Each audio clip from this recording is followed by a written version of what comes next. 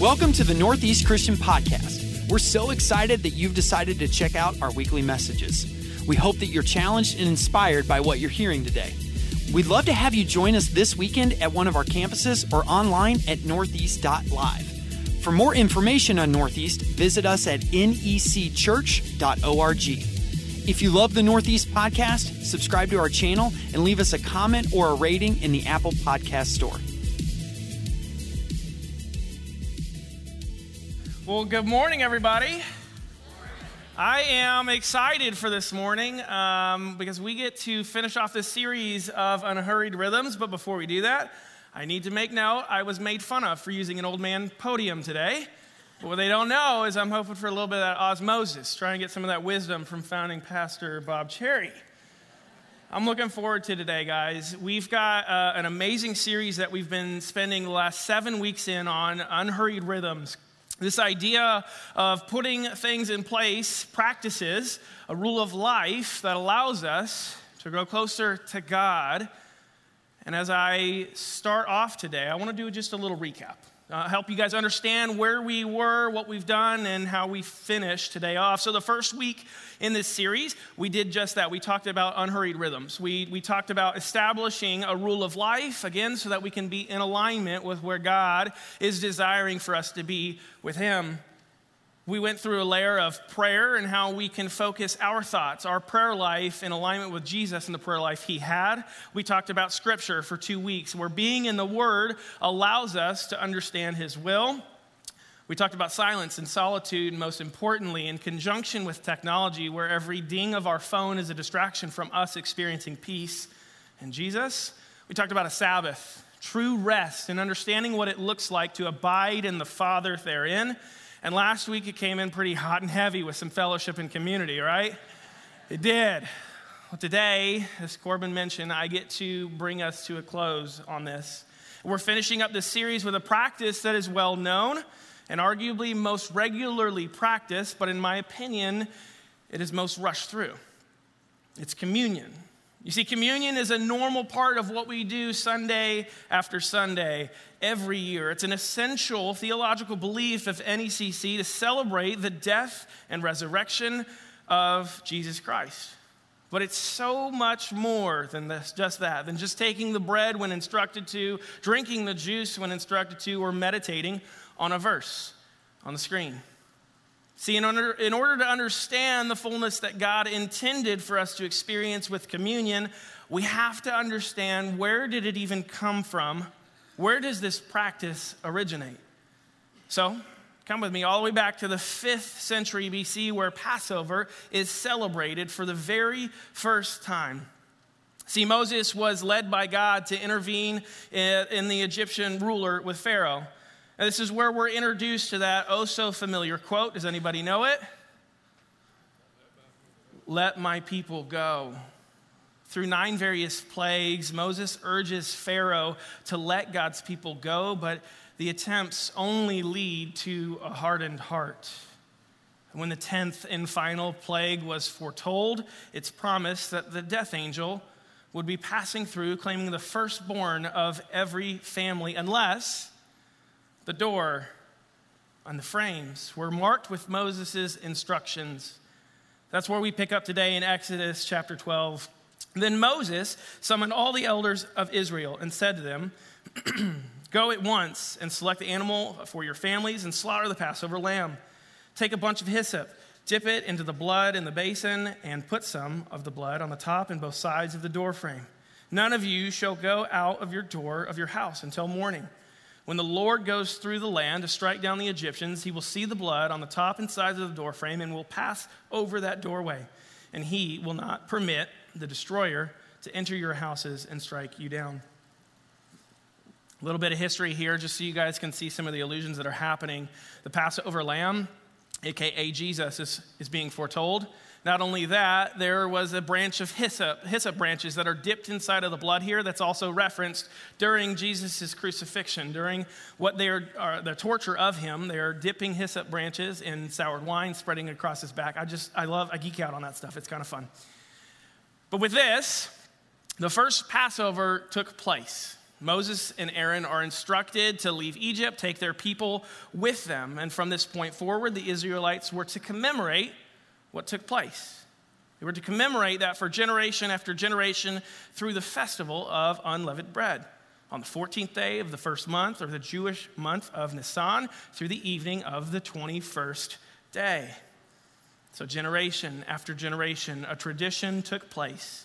Discarding of yeast, eating unleavened bread, meats, and bitter herbs, commemorating the new covenant with God and his people. There's a Seder meal behind me. This is tradition for Jewish culture and the Messianic Jews to celebrate still this Passover.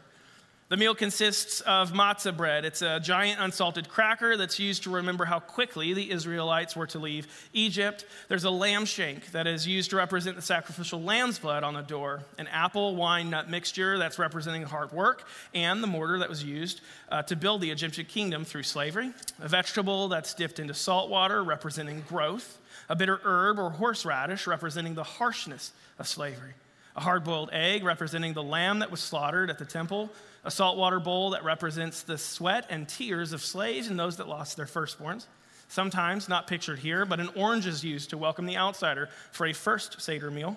And last but not least, there are 4 cups of wine representing promises found throughout Exodus.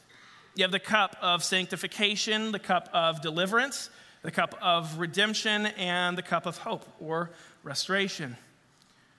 Traditions are such a unique piece of our being, our culture, right? We celebrate life with family through traditions. We mourn through family traditions, and we have plain old fun with traditions. Take, for example, my family and I have established this new tradition every Christmas season to make the Great Christmas Gingerbread House Bake-Off. It will be on Netflix soon, and we celebrate this around Christmas time. The grandkids get together, and we build our best gingerbread houses. And I don't know if you can tell, there wasn't a clear winner, but most of it ended up on the table. The 4th of July, we celebrate Independence Day.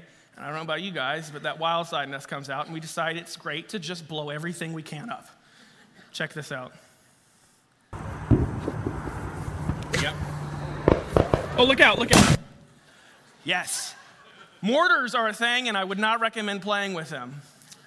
Every November, myself and several other guys, we come together, we commemorate the hunting season by reliving a moment I will never forget, and I have a crazy laugh in this. You can make fun of it later, but watch this out.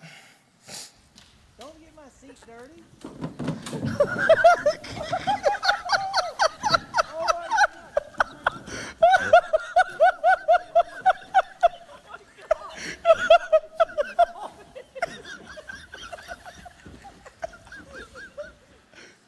He went all the way in. I mean, from my cousin's perspective, when he was looking down at the guy in the water, it looked like he said, "Save me, Jesus, somebody get me out of this, it's too cold."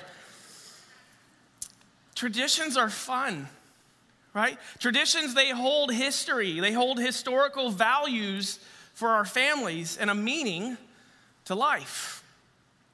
Now, what if I were to tell you this Christmas, though, as you're making your gingerbread houses and you're hanging lights around the gutters of your house, that you now should actually do that in remembrance of me? Better yet, this is probably more fitting. St. Patty's Day is around the corner. You put on your grain, you live out your best Irish lifestyle, and you do so in remembrance of me, not because I've got a leprechaun beard, but because I just said to. It's crazy, right? It's ridiculous to think that. Now imagine with me celebrating a traditional Passover meal, something that had been done and commemorated for north of 1,200 plus years. And Jesus Christ himself at the table with his disciples says, "Take and eat this bread and drink this juice in remembrance of me." At this time for Jesus to have said this, the boldness and the audacity that it would take for him to do this, to take on that sacred ritual, a tradition, a piece of history, and the Passover meal would have been heresy. And with the items that I just mentioned in that typical Seder meal, I want to make note of when Jesus is actually doing this, though. When he's making the claim to eat and drink of me. See, Jesus is taking the third cup here in Matthew 26:27, and instead of pouring out the wine like a traditional Seder leader would into the disciples' cups along the table, he takes and pours it into his one cup. And he says, "You, Peter, you, James, take of mine." Now, this would have been really, really weird for the disciples in this moment. They may not have known exactly what was happening in that moment, but just like that, the blood of the new covenant was being represented right in front of their eyes. For the first time, they didn't take and drink from their own cup. They drank from the cup that was offered to them through Jesus.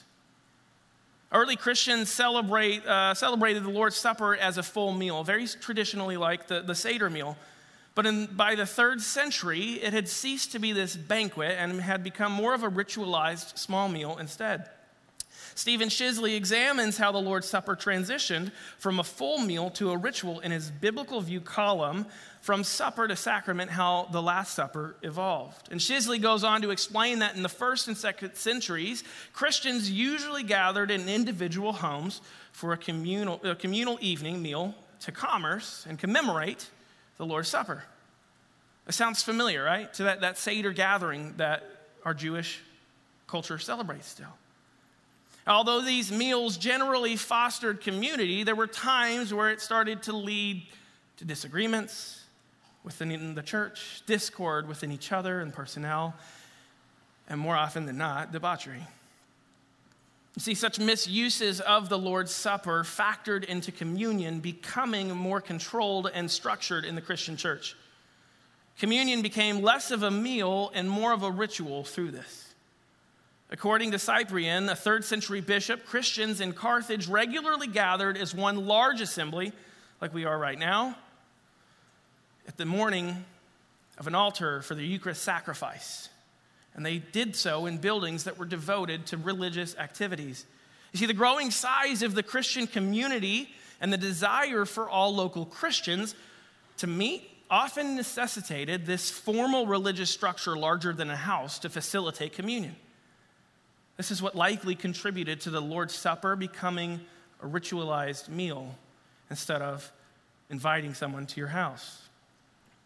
You know, it's funny to me, it's only fitting that through sin, sin was committed by eating, but then the remedy for sin would be through eating again. You see, communion is so much more than just these elements that we talk about and take each week. It's a celebration of a covenant between us and the new sacrificial lamb. It's an invitation. Right? Jesus is offering salvation through this to everyone. But you have to make a choice to accept the salvation, to accept that cup. So what does it actually look like to commune with God, right? How do we make a rule of life out of this, right? If communion is more than just taking elements, this bread and the juice, and meditating on Scripture, what does it mean, John? How do we do this?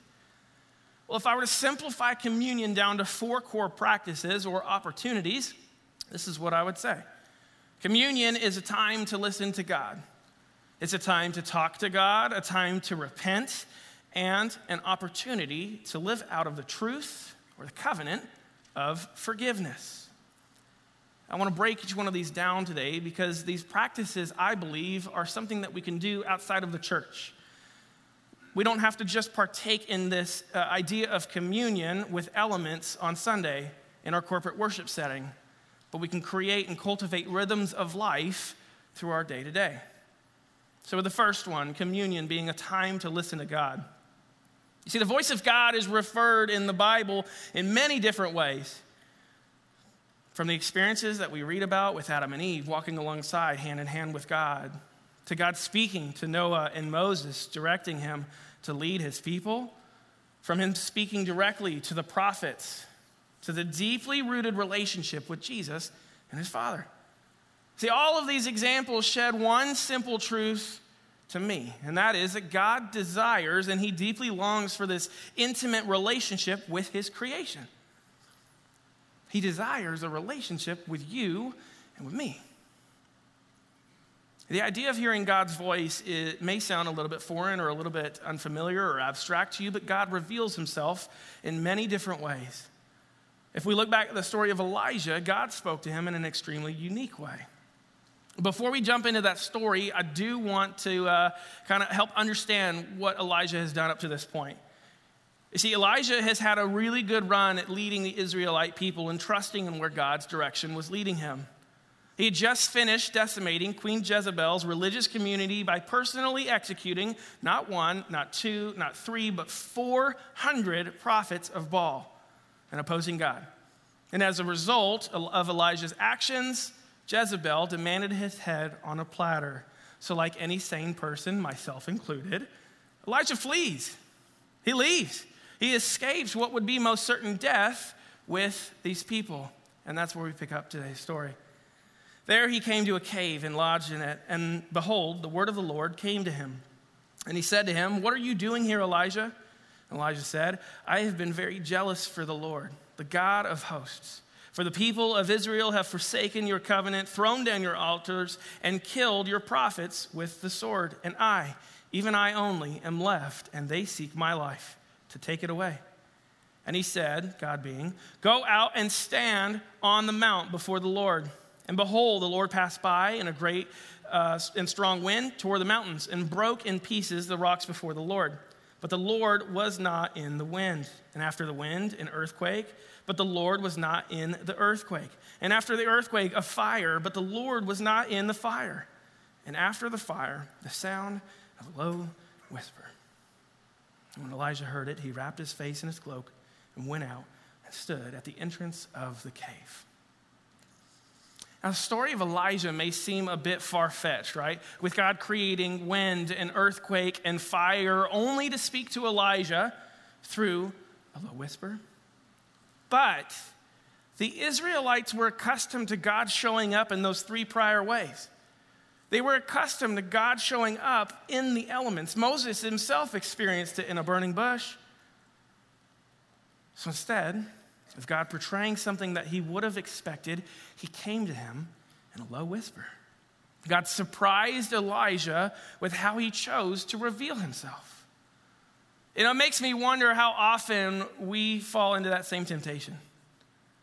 We sit waiting for God to show up in some anticipated or expected way that we become too distracted to hear his low whisper, to be unaltered by the voice that's calling us because we're not expecting it or we're oblivious to hearing it.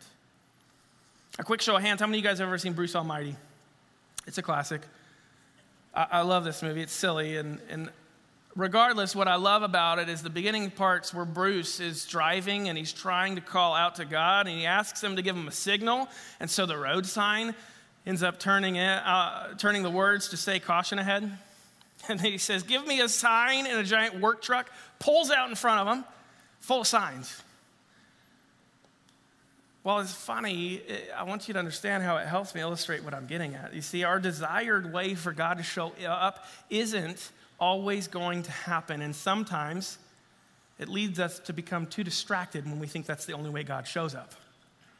We miss out on how God is trying to speak to us. Listening to God is a discipline. It's built around two unhurried rhythms that we've already talked about in this series. God, the creator of everything, wants to speak to us. Understand that first truth. He wants to be in a relationship with us where we're inspired by his words and we're guided by his voice. But in order to do that, we have to root ourselves in a foundation. Again, that's based on two principles. They allow us to better understand and hear the will of God. And they are, first, meditation, silence, and solitude. Now, if you were with us a few weeks ago when we talked about silence and solitude, you will know that I have a 2-year-old and a 4-year-old at home, and it's a WWE wrestling match every day. Silence and solitude is hard. I understand that. And I say from this podium right here, I'm not great at it every day. But I put in a practice most days where it's 2 minutes of silence with God. Pete Scazzaro walked through in Emotionally Healthy Spirituality this practice of a daily office where we spend time in silence and solitude with God. So what does it look like for you this week to take 2 minutes just to be still in the presence of him. The other way that we do this is by rooting ourselves deeply in scripture reading. See, God reveals himself through the word. And if we're not taking time to spend in his word, then how can we fathom what his will truly be? Add it on to the 2 minutes of silence and solitude that you have with a brief scripture, a passage reading, a chapter, a book that you're trying to see the will of God in. The second practice that we have within communion is this time to talk to God. Talking to God can feel a bit intimidating, a little awkward for some of us. Like, what do I say? Or what does he even want me to say? How do I make my prayers not all about me and my desires, my longings, my wants, my needs?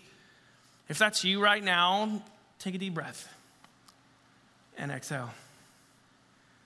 You see, the simplicity of talking to God is it's just that. It's talking to God. He truly desires to hear what's on your heart, your desires, and your longings. The book of Psalms is filled with examples of its authors just talking to God. Most notably, we hear from this guy, King David, and as he speaks to God, he cries out in lament, in praise, and in confession. When we want to conform our prayers to be in alignment with God, we ought to start from a place that shares that same desire, that of the psalmists. So what does it mean to lament, to praise, and confess to God? And how do we do that in alignment with our prayers?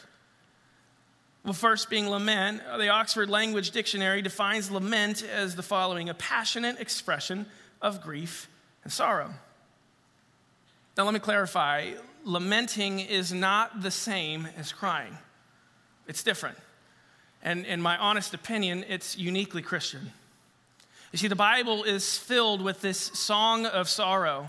Over a third of the Psalms are laments. The book of Lamentations weeps over the destruction of Jerusalem, and Jesus lamented in the final hours of his life.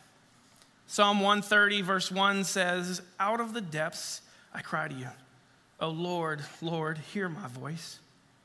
Psalm 6:3 says, "My soul is in deep anguish. How long, Lord? How long?" Psalm 38, 9 through 11, "All my longings lie open before you, Lord. My sighing is not hidden from you.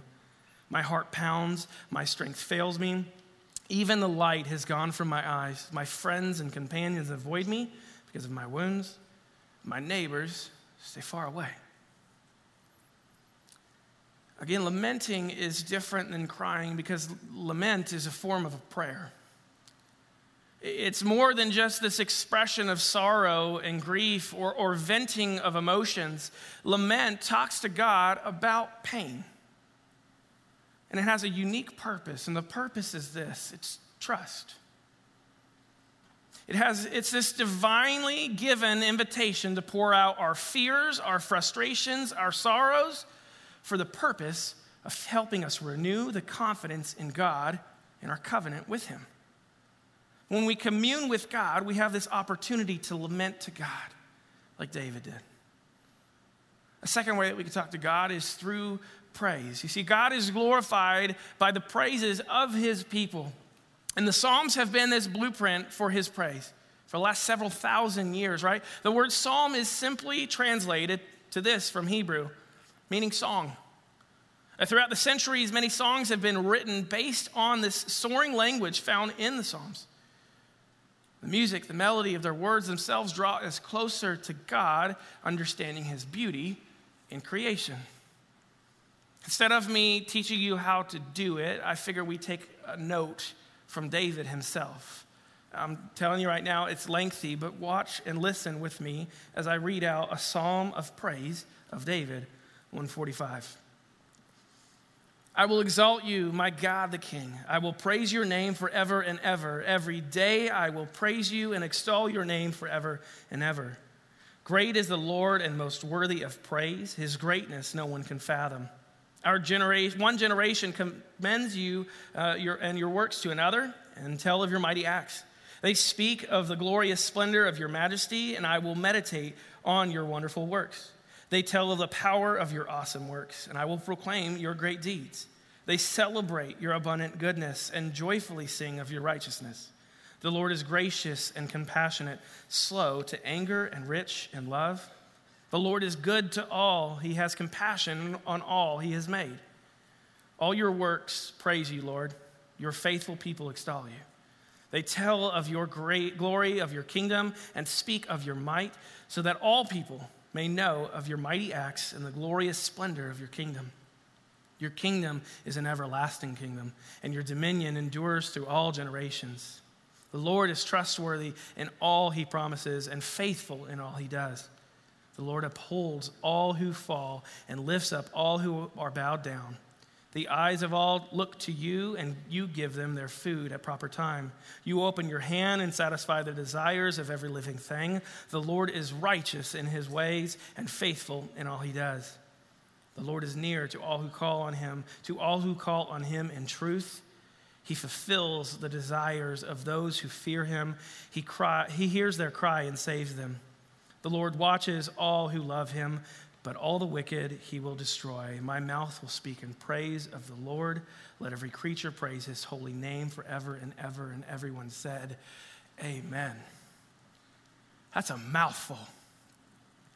But that's the perfect example of what it looks like to praise God for who he is and who he promises to be for us. Instead of forcing in this sentence of gratitude, God, thank you for my wife, thank you for my job. All right, let me get to my stuff. What would it look like to just slow down? To refer back to Psalm 145, to give praise and thanks for what God is doing in your life and continues to promise to do. And I'm reminded of the simplicity that we're taught as kids to thank God through prayer. And I've learned this, again, through my kids as they were taught a song to do so, a prayer. So let me take a sip of water here. Don't judge it if it's awful. Thank you, God, for our food,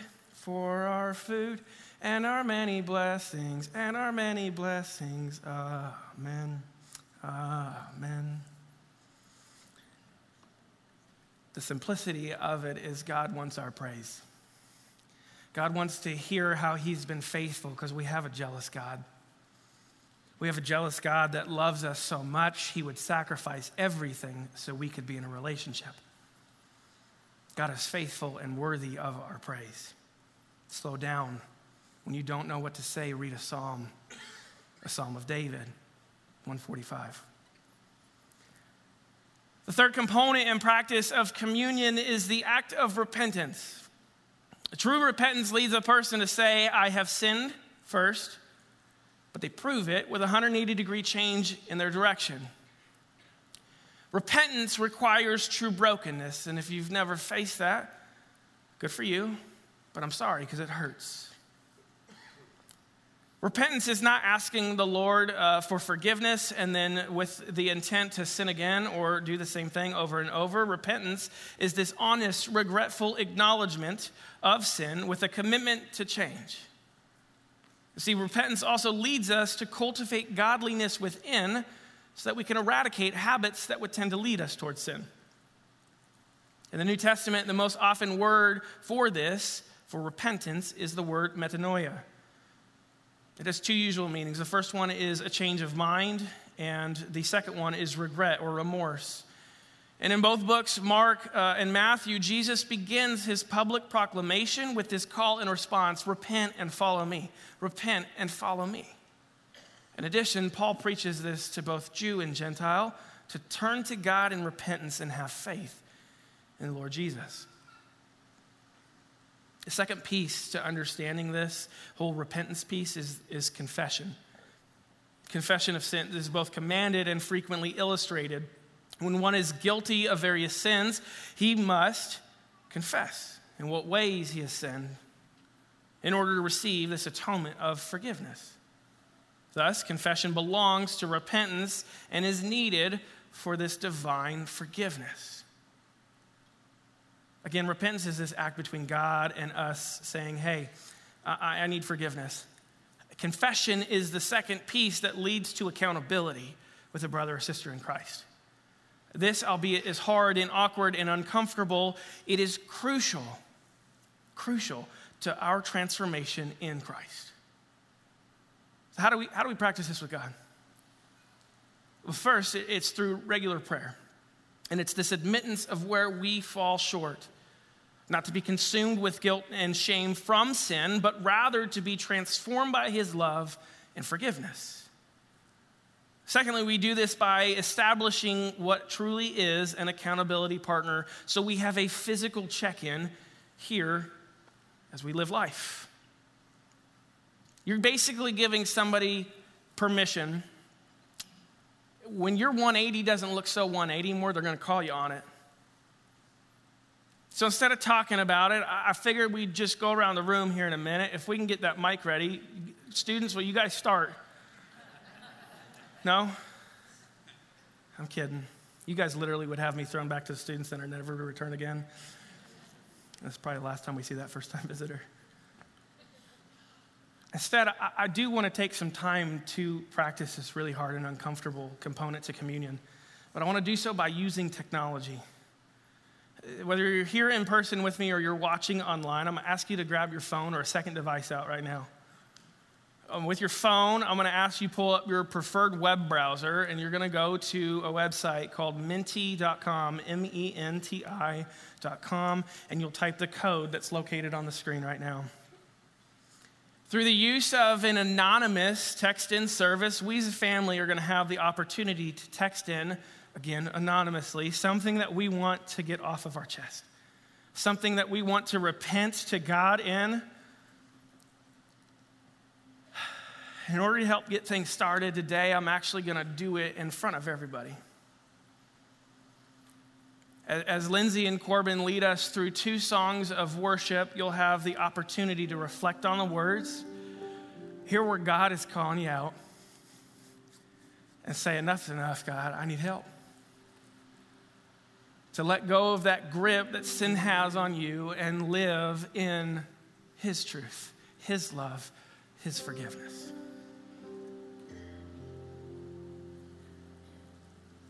God, you are good, and I fall short.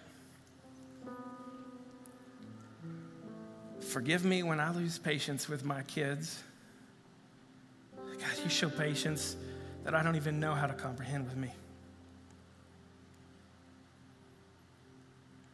God, forgive me when I don't prioritize my first ministry, my family, those that you've entrusted me to lead towards you. God, forgive me when I put possessions before people. God, you are good, and we are unworthy. It's in your name.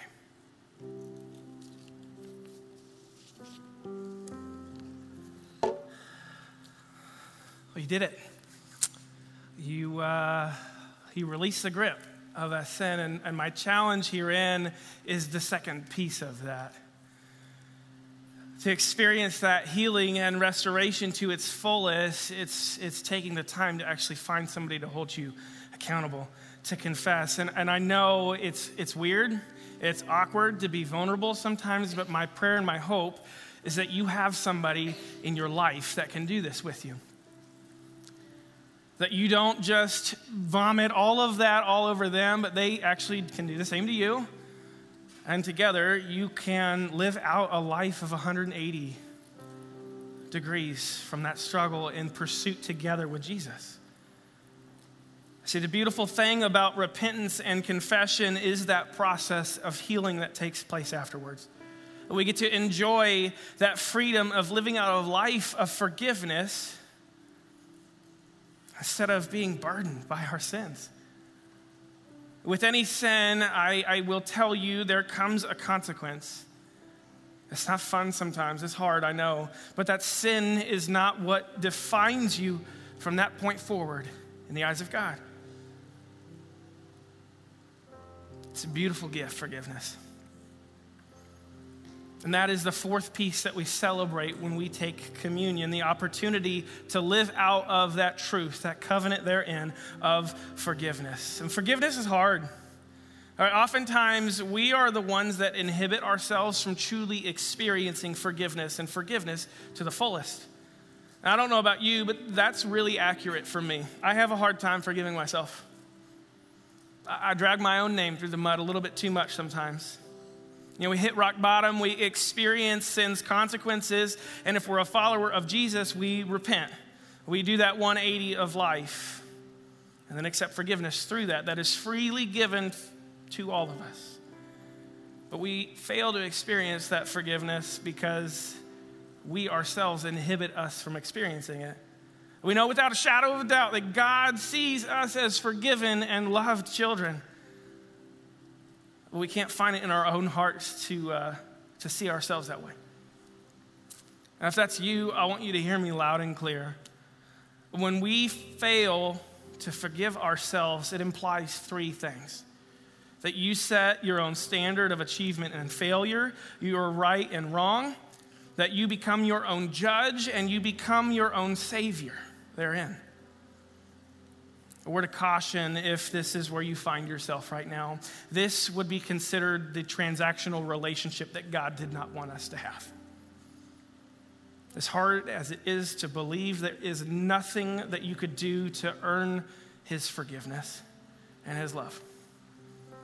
We have the capacity to overcome sin and to experience true forgiveness because of the covenant and the promise through Christ and Christ alone. There's nothing that will ever be done in our own doing, our own power, but simply because Jesus died on the cross.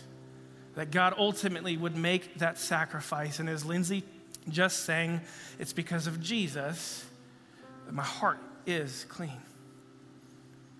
And we take communion week in and week out, and it's an opportunity to be reminded of these four subtle practices, right? We give space each week in our service to refill the soul with the bread and the juice. Communion is this opportunity to reset and recenter in alignment with God in that promise through Jesus. We do it as a weekly reminder in that covenant that we have in the relationship with God. Again, it's not because of anything that we will ever do, but it's all because of what has been done for us. Communion reminds me of that phrase we use with our spouse, or at least I hope you use very often, I love you. Now, question for you is, does that phrase ever lose value the more and more you hear it or say it? Don't answer it if it does. I'm giving you a little bonus points there. We say it as a reminder, though, week in and week out, day in and day out, minute by minute, because it's a reminder of the foundation of the covenant we have with that person. It's a commitment that starts on love. That same thing is true of the covenant and commitment we have in communion. Because of love and that sacrifice, we know God. We are restored to fullness.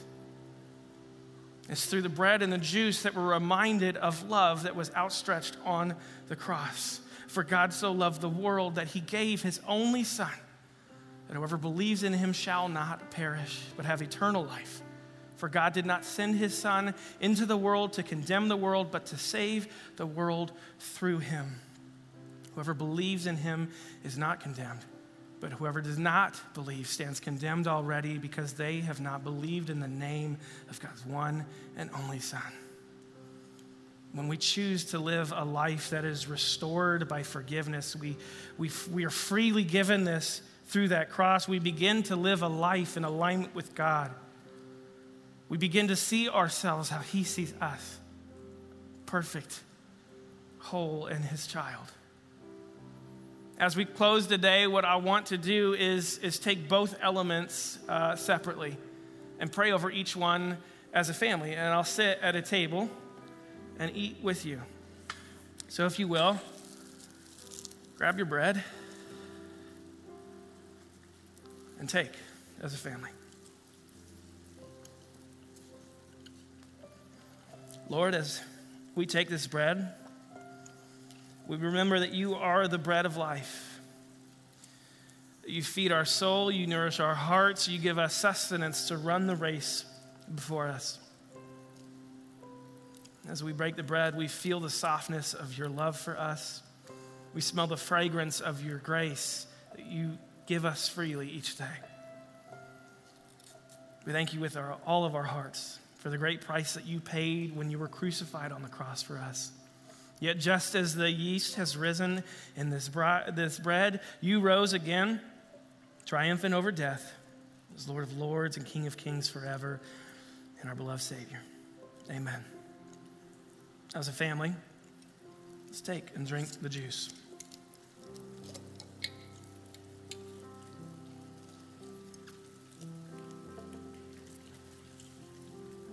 Lord, as we drink this juice, we remember that you are the giver of life.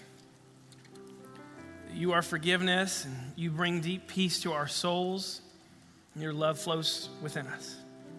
As we pour out this juice, we see your sacrifice poured out for us. We notice the depth of your goodness and the pain that you suffered for us.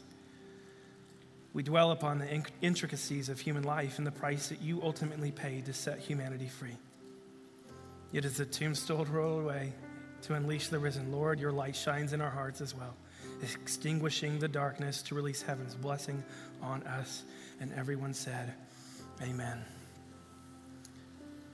Communion as a rule of life, again, retold in 4 simple ways, is a time to listen to God by practicing stillness in his presence and being present in the Word. It's a time to talk to God. It's opening up in your prayer life, practicing lament and praise. It's a time to repent, acknowledging that we fall short and finding an accountability partner to hold us in that 180 life change. It's an opportunity to live out of the truth of the forgiveness. We release that grip of sin and live a life in fullness with God. Thank you, guys.